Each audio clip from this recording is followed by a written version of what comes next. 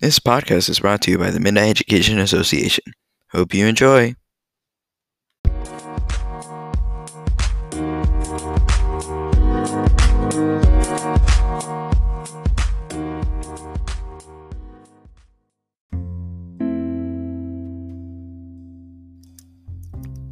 Hello, boys and girls, ladies and gentlemen. Welcome to today's podcast. I hope you're having a good day. Also, I just wanted to thank you for taking your time out of your precious day to listen to me.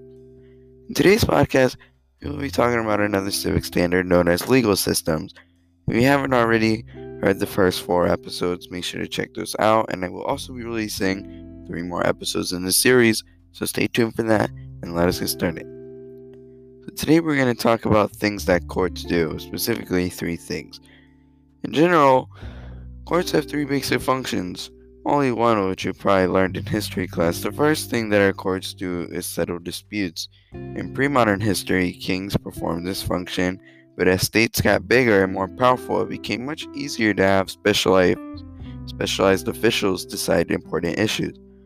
Second thing that courts do, probably one that you heard in school or on television, perhaps while studying for the standardized test, and that's interpreting laws.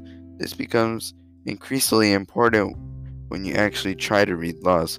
Finally, courts create expectations for future actions. This is very important for if you want to do business with someone. Well, if you didn't know, now you do. Thanks for listening to another one of my podcasts, and I hope to see you soon.